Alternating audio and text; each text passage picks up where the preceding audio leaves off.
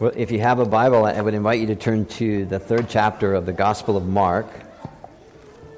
Mark chapter 3. And if this would be of some help to you, it's page 709 in our church Bibles. In just a moment or two, we're going to begin reading from verse 20. Just by way of reminder, we've been working through Mark's Gospel verse by verse, so the reason why we're here is this is where we should be, verse 20. I'm going to read it all the way to verse 35. Our concern just lies with verse 30, though.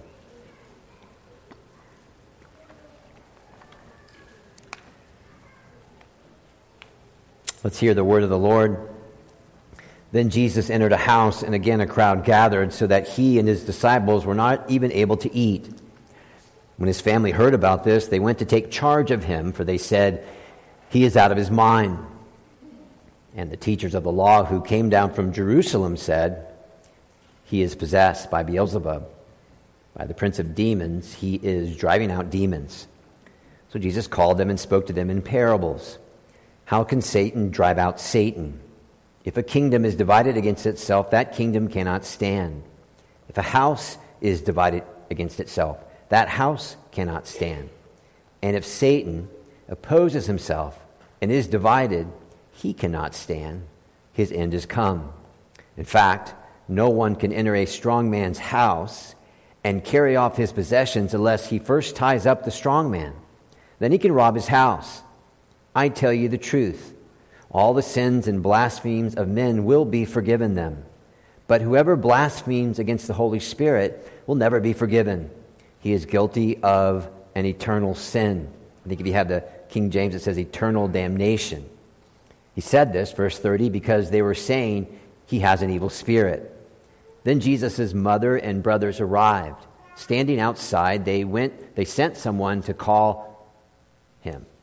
The crowd was sitting around him, and they told him, "Your mother and brothers are outside looking for you." "Who are my mother and my brothers?" he asked. Then he looked at those seated in a circle around him and said, "Here are my mother and my brothers. Whoever does God's will is my brother and sister and mother." Amen. May God give us understanding of his word. If you would, please, let's bow together and pray. Seek the help that we need from God our Father. Almighty, infinite Father, faithfully loving your own, here in our weakness you find us, falling before your throne. And so we thank you, Father, that your throne is a throne of grace and power. And we ask for both now. For our need, my need is great. So that we openly proclaim our weakness, so that at this moment Christ's power may rest on us. For Jesus' sake, we ask this. Amen. I've told you often that it's essential that when we read the Gospels, we don't simply read them as biography or history, or even read them personally as in, okay, I'm going to open up the Gospel and I'm going to find out what I need to do so I can do it, perhaps feel a little bit better, looking for, in the Gospels of all places, a list of things we need to do. No, rather we read the Gospels as they are. They are good news about a person. So for example, you might want to turn one page back, chapter 1, verse 1. Mark tells us the beginning of the gospel about Jesus Christ, the Son of God. That's Mark's cue, right? This is the gospel. This is good news. And Mark's going to let the gospel tell us the gospel. And if we do that, then what we will very quickly find in the gospel is that this gospel is about a person, one person, the Lord Jesus Christ. And so what Mark does, and you can see this in the opening chapters, is he keeps the reader's eyes on Jesus. What was promised and predicted in the Old Testament, what was preached by John the Baptist. Therefore, John, if you would, is preaching Jesus Christ. He is the good news. Now, when one hears good news, the typical reaction, if they're of sound mind, when they hear good news, is what? Well, if you're like me, when I hear good news, it's a whole lot of joy. It's a whole lot of praise. It's a whole lot of, hey, this is good. This is really good. This week, my wife and I just got a bit of good news. It wasn't much, but it was just a bit. And I was just like, high five. And I was hanging there for like a few minutes. And apparently last week, Nicole did not give out any high fives. But the point is, thus far in Mark's Gospel, if your Bible's open, chapter 1 and verse 40 and following, the man with leprosy, the paralytic, chapter 2, verse 1 and following, Levi the tax collector, and many of us tax collecting friends and, quote, sinners, chapter 2, verse 13 and following, they are happy. Why is this so? Well, the obvious reason is they have met their master. They've embraced the good news. I'm not my own anymore. Jesus Christ has saved me from the punishment due of my reckless ways, and He saved me from all the effects of this fallen world, and I belong to Him forever and ever, world without end. Good news. Good news.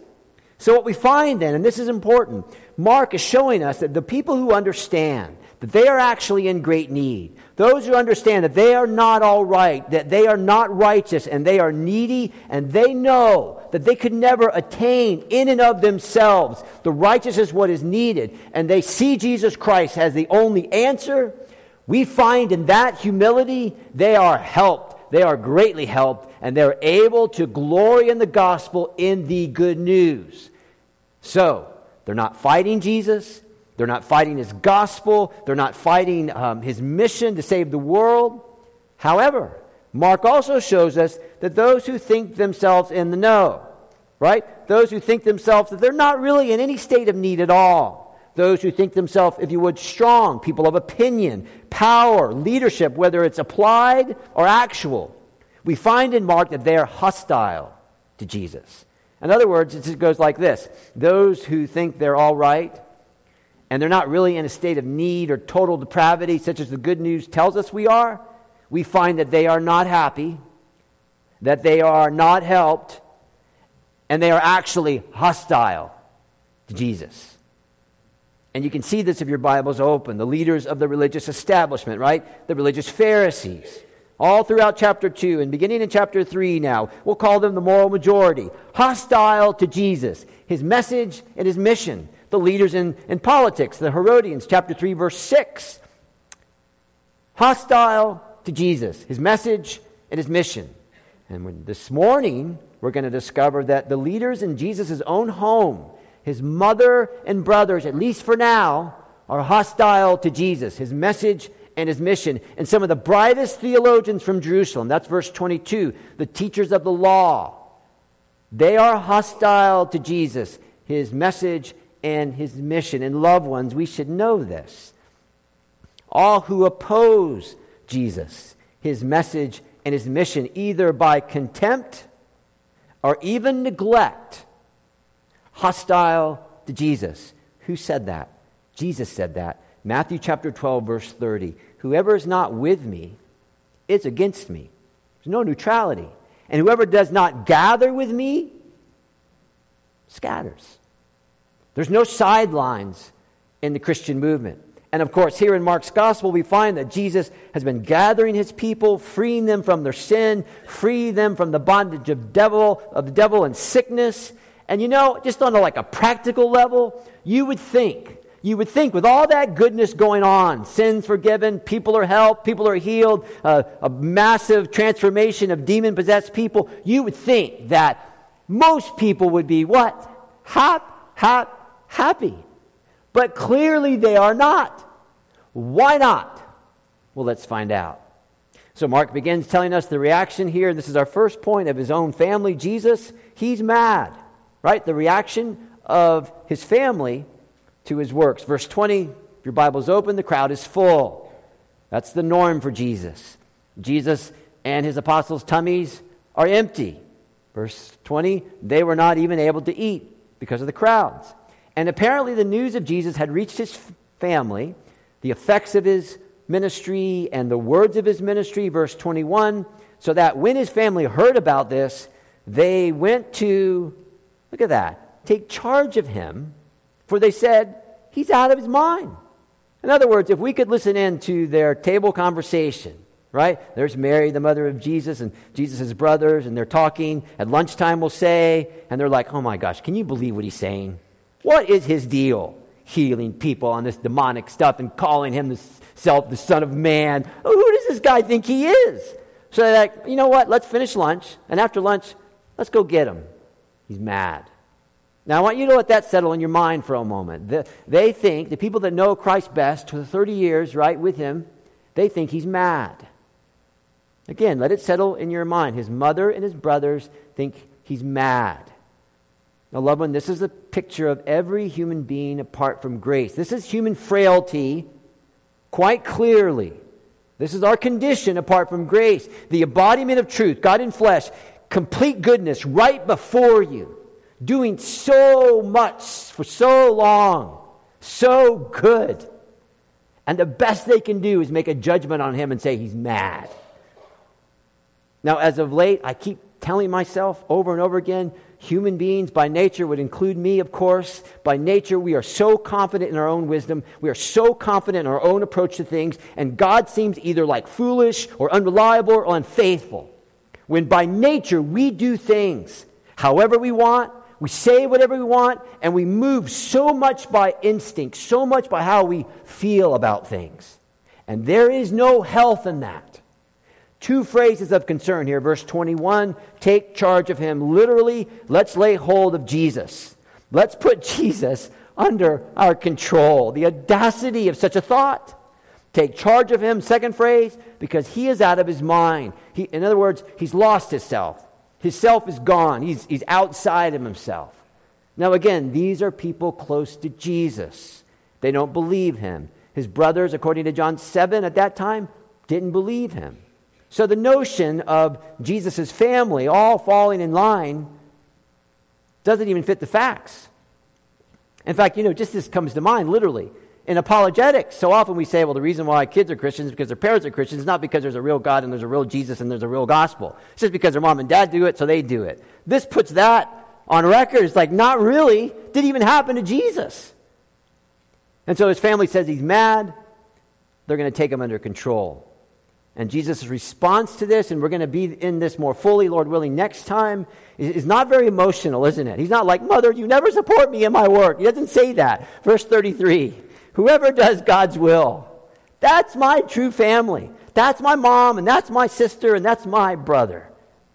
Which is extremely telling, isn't it? Because so many people determine that the most important thing in all the world is their family. And they've actually made an idol of their family. Where in everything of consequence, everything of decision, planning, life has to run through the family first. And then, maybe or maybe not, Jesus Christ is a close second. And what we're going to see is Jesus is going to bring that idol down. That's point number one. They say he's mad, the reaction of his family. Second, he's bad, the reaction of the religious authorities. Now, Mark takes us to another scene where people, this time the religious intelligentsia of the day, right?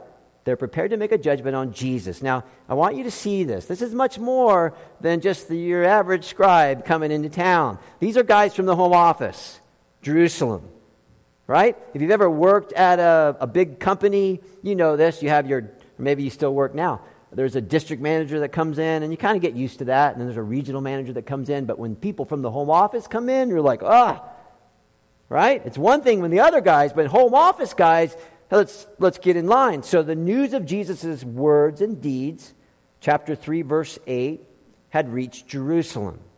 The consequence of that, verse 22, is here comes the big guns. The teachers of the law come down from Jerusalem. Now, grammatos is the Greek word. King James Version, ESV version, or English Standard Version, that they say scribes. NIV says the teachers of the law. We'll just say scribes.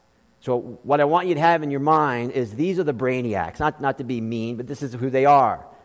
And they're ready to make a judgment on the words and deeds of Jesus. It helps me to think it like this. So let's say, Lord willing, we're all going to have a nice Thanksgiving, and there's going to be lots of people around our table. And maybe you're going to tell a story. And in the story, you're like, okay, well, this thing was 12 pounds. And then there is, Uncle Milton, we'll call him, fastidious Uncle Milton. He says, well, actually, it was 12.86942 pounds. And he's right? He's right. But, it's Thanksgiving. But anyway, point is, that was these men. They were very, very fastidious. They wouldn't miss dot. They wouldn't miss comma, right? They wouldn't miss anything. So I want you to see what's happening.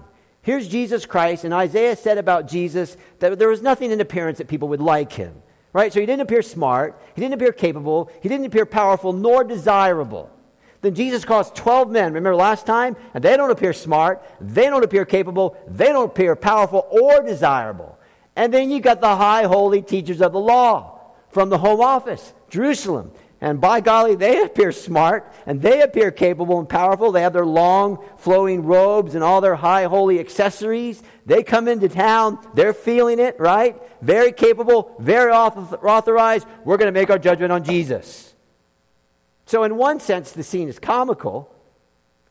And in another sense, it's almost as comical as their response. Verse 22b, do you see it there? Essentially what they're saying in all of this is that Jesus' power comes from the devil. Right? Beelzebub, prince of the demons, lord of the dunghill, lord of the flies. Essentially, this is devil power. The devil's helping him do this, which reminds me of a fantastic story. Can I tell it to you? It'll be brief. A way long time ago when Pastor Joe was like 5 years old, around there, my mother had the case where she had the fingernail polish, right? And it was beautiful. She had all the different colors and all that. And so one morning she's doing her nails, and I'm like, I need to get in there, and I need to do some artwork. All the different colors. So she takes her tub and she puts it under the bathroom cupboard, and I just kind of take some paper towels, 4 to be exact, because I'm a fastidious person. Okay, but anyway, take 4, and I put it down on the white rug that's covering her white rug in her bathroom. And I take out the fingernail polish, and I'm going to paint my Mona Lisa. It's great. You know, the smell, by the way, was really great too. But we're just painting, and then here comes the paint, soaks through the paper towel, soaks onto the white rug, soaks through the white rug onto the whiter rug, that the white rug is over. And here comes my mother into the bathroom. And she says a few things which I can't repeat. It was a bad day for her. And she said, "What are you doing?" And it was great. The first thing that came to my mind was, the devil made me do it. Oh, that's what they're saying here. The response of these scribes to the ministry of Jesus wasn't really investigation, but it was condemnation, wrapped in all kinds of accusation. It's the devil. Now we need to stop for a moment, because this is very, very important. As I began to get to this point in my study, something struck me. Mark tells us that Jesus' own family, they say he's mad. The response of the authorities, the religious authorities, is that he's bad. If your Bible's open, verse 21, the word said, verse 22 said, it's written in what's called the imperfect, meaning that they kept saying it over and over again, right? His family, he's mad, he's mad, he's mad, he's mad. The religious elite, he's bad, he's bad, he's bad, he's bad. In other words, they were tremendously confident that they were completely correct in their assessment of Jesus. Here's the point. They're both way off. And what I want to say to you, in light of that, generally speaking, many people are like, it's so easy to identify the works of the devil and works of Jesus. It's cut and dry, they say. It's a no-brainer. But clearly, for many people, it is not. Now, if you're tracking with me, apply that to people, apply that to churches, apply that to pastors, apply that to books, apply that to ministries. And you're like, okay, they got a cross, they got a picture of Jesus, and they got a picture of the Bible. They must be fine. They must be good. Many might say, it is so easy to identify what is really of Christ and what is not of Christ. But after reading this, maybe we can say this. Maybe we ought to be humble enough to say that everything is not so easy. And therefore, it is only by God's grace that we can decipher the difference. And ultimately, that last sentence is completely true. It is only by God's grace that we'll be able to decipher the difference between what is of Christ and what is not. Now, the religious might on Jesus' badness, they come with 2 accusations. He's possessed by Beelzebub, by the prince of demons, he's driving out demons. In essence, this is the devil's work. So they couldn't deny what was taking place. Clearly, people were being helped. Demons were being cast out. They understood this. They also understood that there were people who were around who could testify to the fact that Jesus was accomplishing this. And of course, the people who Jesus had touched and healed, they could verify that Jesus had done this. So what were they to do? They saw it, others saw it, people experienced it. Well, this is their path. If you could not deny what was happening, perhaps you could come up with an alternative explanation to how it was happening. So in essence, they seek to turn Jesus into like a sorcerer, black magic, Voldemort from Harry Potter, right? This is the work of darkness, they said. And this is not the work of light. And loved ones, what is so dramatic here is the response Jesus gives them is immediate. It's almost shocking. Why? Well, because Jesus had been proclaiming good news. And the evidence of that is lives are transformed. And people who are on the outside of things, they find that Jesus actually comes for outsiders. And the people who are on the inside of things, they find that at times Jesus is at odds with insiders. And they can't deal with that. And so Jesus, by his works and by his words, he turns everything on his head. He says, this is the kingdom of God. They say, no, this is the kingdom of the devil. That's the conflict. It's intense. There is absolutely no middle ground here. Now, I want you to listen carefully and hold with me through this. What is taking place in Mark 3 is exactly what took place in Genesis 3, verse 15. It's the start, Genesis 3:15, of this conflict, which works itself all through the Scriptures into that final conflict, and so it works itself all throughout history. This is Genesis 3:15. And I will put enmity between you and the woman, and between your offspring and hers. Right?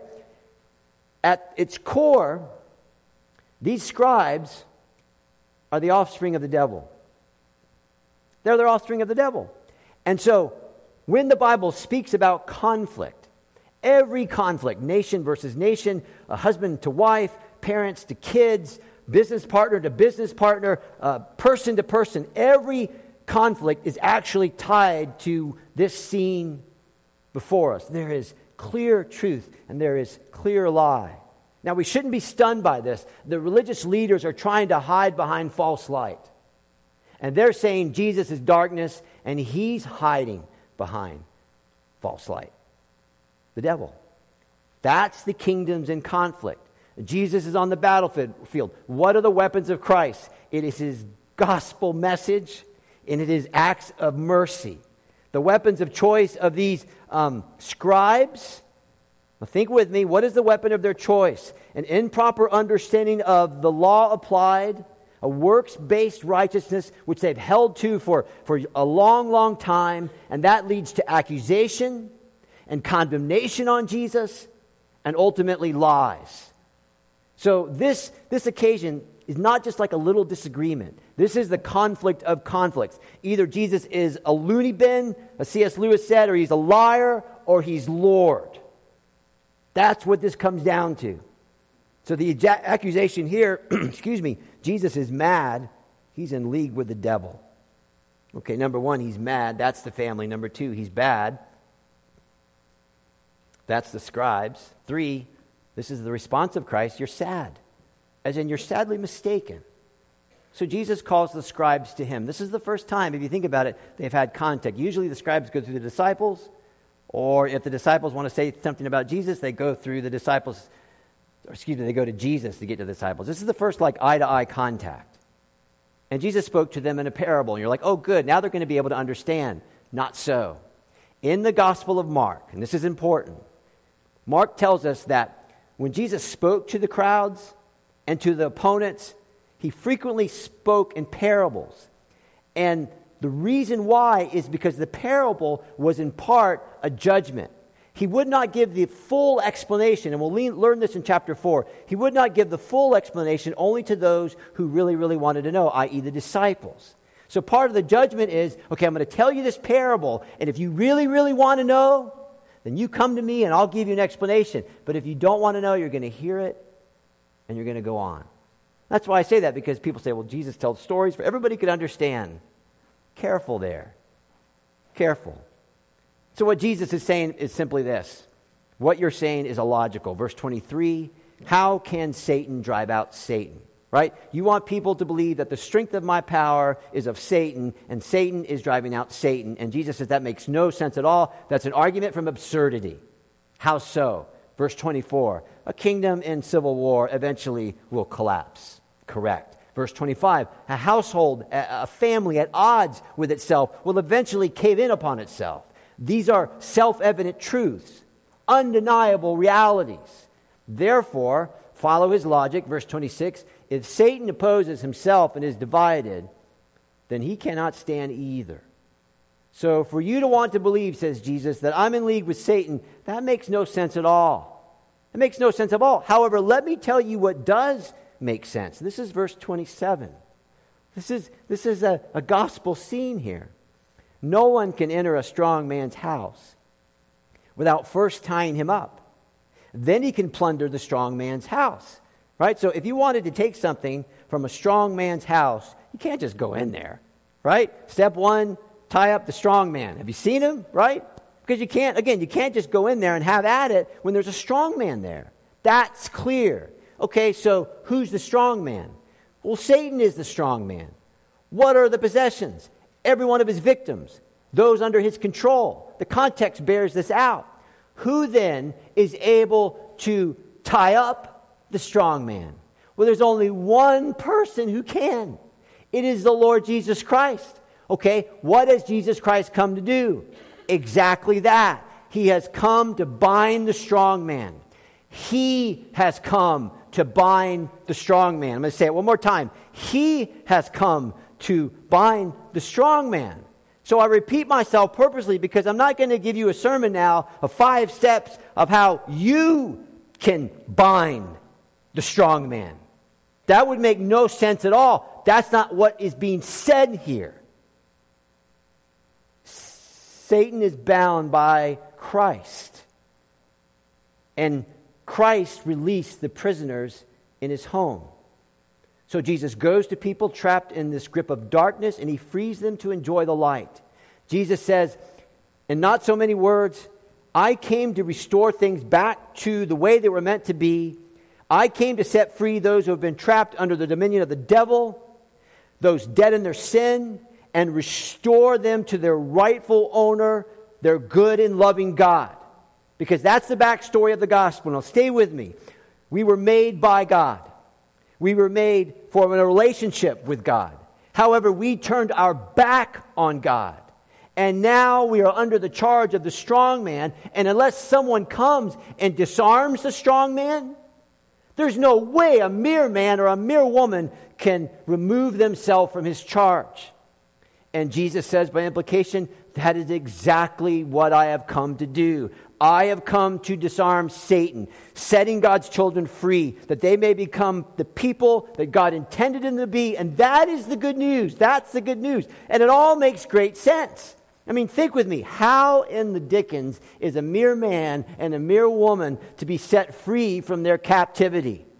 How can they break free from Satan's dark power? Well, you know what people say. Well, obviously there's some family curse that you're going to have to break. So even after your Christianity, you're going to have to go way, way back and do some binding and loosing and all that kind of stuff. Your mom and dad were, they were way too hard on you and we got to go back and fix that. Or like people like Satan, I bind you in the name of, or the other alternative, which you always hear is like, you just need to get more serious about your faith. And if you got serious, then, all that stuff would happen. That wears me out. I told the first service, I got to fix electrical plug. I don't even know what to call it. I'm going to go in there and go, can you just help me? Really? You expect me to do all this binding and loosing? And I can't even fix my plug in my house. Unless someone comes to disarm these strings, then our situation is absolutely hopeless. Enter Jesus Christ. So what Jesus is saying in all this, and let me just stop. If you want to, read the first 3 chapters of the Gospel of Mark again and ask yourself, what is Mark telling you to do? And the only thing you're going to find is he says, repent and believe and follow Jesus. That's it. That's your list. Repent and believe and follow. So Jesus says, you scribes come down from Jerusalem because the word got to you that I was casting out demons. When I cast out demons, I am giving evidence that I have entered into that strong man's house, tied him up, and took his plunder home with me. Indeed, verse 27 is a small picture of the big picture of Jesus coming into the world. A world which is ruled by who? ruled the prince of darkness, right? The prince of the power of the air, Satan. And he comes to this world, Jesus, to disarm the evil one. Time and time again, Ephesians 2 tells us, right, that by nature, every man and every woman follow the prince of the air. In essence, they're in his house and they're bound until Christ comes. And he gets after it. And he binds the strong man. And he sets the captive free. Loved ones, that is the grace of our Lord Jesus Christ. You remember in Luke 4, Jesus is preaching a sermon. It didn't go over too well, but he preached a sermon. He was speaking from Isaiah 61. The Spirit of the Sovereign Lord is on me because the Lord has anointed me to proclaim good news to the poor. Check. He has sent me to bind up the brokenhearted. Why? Because they can't mend themselves. He sent me to proclaim freedom for the captives because they cannot loose themselves, and release from darkness those prisoners because there is no light in them at all. So listen, if the kingdom of God has broken into this sin-filled world, would you not expect indications that the creator of everything has stepped into this planet and is doing something? Yes. So wouldn't you be surprised if there was no indication? Right? So you have Jesus walking around and he's saying nice things. People come to him with their sin. They come to him with their physical ailments and their possession. And he's like, well, I'm sorry about that. I can't help you. Here's a good book you might want to read, but that's about all I can do for you. But he didn't do that. Why? Because the kingdom of God had come in Jesus Christ. Not in its finality, we understand that, but in this saving power. Satan's power here has been halted by the ministry of Jesus. And now, post-cross, the activity of Satan is terminal, right? He is in his terminal phase. His doom, Luther says, his doom is sure. He moves around in his cruelty, absolutely, but he's chained because he cannot alter the outcome nor the purposes of God. If you think of it as a chessboard, he is in always checkmate, and he's constrained. All he can do is move around the board, but his doom is sure. And in the meantime, our chief weapon is what? It is the message of the gospel. It is the story of the gospel of Jesus Christ, right? Because only in the ministry of Jesus, the death of Christ, the resurrection of Christ, that Jesus then invades the strong man's house. That's our position of power. Indeed, that is our only and ultimate position of power. And I say that because sometimes a text like this will be preached, they'll stay here, but they'll go all over the Bible, and they're like, okay, we've got some super secret spiritual warfare activity. We're going to bind the devil and all that, and then everything's left to us. All up to me. Have you looked at me? You're looking at me now. Really?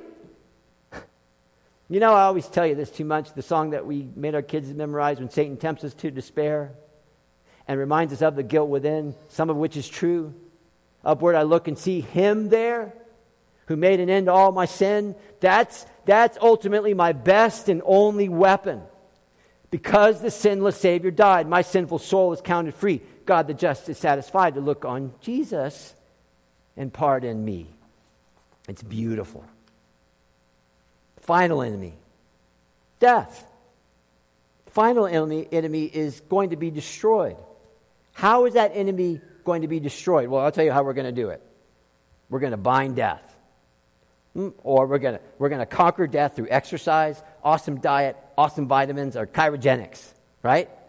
No, we're going to conquer death because Jesus goes into that strong man's house and he disarms him of every one of his foul cruelties. So this story here, if you would, is not two equal powers. This is not equal forces fighting each other that we're left to wonder, okay, who's going to win? No, this is the story of the mighty power of Christ, which is displayed ultimately in his suffering on the cross, right? Don't miss that. The scribes come out puffy-chested, ready to get after it. Jesus is low, ready to die for sin. And that's why Jesus then says what he says, verse 28, right? You guys say this is devilish power. Well, let me tell you, verse 28, truly, truly, I tell you, people can be forgiven of all their sins, but whoever blasphemes against the Holy Spirit will never be forgiven. They're guilty of an eternal sin, or if you like, guilty of a sin which is eternal in its consequences, right? In other words, this sin is of eternal consequence for the person who commits it, and in essence, they will be paying for this sin for all eternity. Now, before we get there, let's remember what Jesus said in verse 28 in the opening section. What did he say? All sins will be forgiven. Right? So I used about 6 or 7 commentaries, and I looked through every one, and no one said what my best friend, J.I. Packer, said. It's highlighted in blue. You can't see it. He's a good guy. This is what he said, because you don't want to just skip over all sins are going to be forgiven if you're a sinner, right? Listen to what he said. All sins will be forgiven. The sins of youth and age, the sins of head, hand, tongue, and imagination, the sins against all God's commandments, the sins of persecutors like Saul, the sins of idolaters like Manasseh, the sins of open enemies of Christ like the Jews who crucified him, the sins of backsliders from Christ like Peter, all may be forgiven. The blood of Christ can cleanse all away. The righteousness of Christ can cover all and hide all from God's eyes. The doctrine here laid down is the crown and glory of the gospel. The very first thing it promises is free pardon, full of forgiveness, complete remission without money and without price. You just want to, thank God. Now we have to get to the rough part. Verse 29. Sometimes this frightens people. This is what I want you to see. The reason why Jesus says this is explained in verse 30. You see it there. And indeed, the answer to verse 29 and this issue of the unpardonable sin is addressed both in verse 28 and verse 30. These scribes said, Jesus has an evil spirit in operation in him. And they were then assigning the action of God to a satanic source. That's what happened. They couldn't explain it away, so they explained it this way. This is demonic power. And by the way, for the first 200 years of Christianity, the Jews would use this line on Christ. They would assign the action of God to Satan himself. Therefore, these scribes were knowingly and wickedly rejecting the saving power and the grace of God towards people, right? Jesus was rescuing people from sin's power and from sin's penalty, and it was all by means of his grace. And they said, no, this is not God. This is Satan. Now, you understand that. Jesus rescuing people, saving people from sin's power and penalty. He was doing it by grace. And they said, no, this is not God. This is Satan. Hence the warning, verse 29. In the context, it's a warning for these men, right? These men who find themselves on the very edge of an unforgivable sin. So again, this is not some kind of like philosophical debate. Jesus would say, if you want to come down here from home office in Jerusalem and say what you're saying, then you need to know this, right? You need to know this. And this is a principle for all. The willfully blind, those who refuse Christ's truth, who misrepresent, if you would, truth, there is ultimately no forgiveness because they refuse the only way of forgiveness God has provided, right? If the only forgiveness is provided in Christ, the one who enters the strong man's house and binds him, and you say that is satanic power, because again, verse 27 is a picture of the gospel, then Jesus says, okay, then tell me where you're going to find forgiveness. Tell me where you're going to find forgiveness, because humanity's ultimate need before God is what? It's forgiveness. And you see, that's the issue here. They refuse the forgiveness of God that he provides in Jesus Christ, and they say, Jesus, his message, mission, is of the devil, demonic power. And so it all comes down to this, and this will close. This is what Mark has done, and it's very masterful how he does this. Jesus' family said, on his deeds and words, he's a bad man. The scribes, the religious intelligentsia, based on the words and deeds of Jesus, he's a bad man. Jesus says, no, listen carefully. I'm the God-man, and I'm your only hope in life and death. C.S. Lewis again. Is Jesus a lunatic? Is he a liar? Or is he Lord? 4 brief applications, and I'm just going to read them, and they're super brief. Number 1, the gospel of Jesus Christ is the remedy for every one of our ailments. Every one of our ailments, including sickness and death. Why? Because Jesus Christ has defeated death. He has defeated death. 2, this is not some super secret special forces plan for spiritual warfare. This is open air gospel. This is all done in the light. This is a gospel remedy. Jesus is the strength behind this all. 3, this comes by way of exhortation. Be careful. If you always find yourself a Humpty Grumpty Christian, where everything is either bad or makes you mad, or you're always sad. Here's why. Jesus has won a great victory for his people and his church. Let's enjoy it and let's apply it, right? The good news transformed lives and people were happy, and the only people that were unhappy, the Humpty Grumpties, are what? The religious people. They can't enjoy what Jesus has won. Mad, bad, or they're always sad. Final thing. No one can sit on the sidelines, right? You can't be a spectator here. So we're not eating popcorn saying, go Jesus, go, the fight. No, listen. No third-party Christians. Jesus said it. Either we are for him and we do our best to gather souls, or we're against him. And again, remember, against Jesus is our neglect is included when we're against him. So again, for him we gather souls, against him, which includes neglect, we scatter souls. And there is no health in us then. Good news. Good news. It's got to change us. It's got to change the way we view the world. It's got to change the way we hear things. It's got to change the way we approach things. May God help us to that endeavor. Thanks for your attention. Let's pray. Father, thank you for the gospel. Thank you for the beauty of it, the mercy in it, the reality and truth. This is not some human plan. This is a divine plan which began before time. This comes from all eternity, that God, you would send your son Jesus. He'd walk this earth absolutely perfect and precious. Go to a cross according to your will. Die a painful, horrible death. Bleed. Die. Risen. 3rd day. Ascended later on. And now Christ sits at your right hand, happily interceding for his own. Father, help us hold on tight to this truth. We're so prone to look to so many other remedies to where we would find our cure. And the cure is always there right before us, our Lord Jesus Christ. Now, Father, may you bless and keep us. May you cause your face to shine upon us, and please be gracious to us. May you turn your face towards us and give us peace. In Christ's name we ask these things. Amen. God bless you. You're dismissed. I'm going to hang around here if you have a question.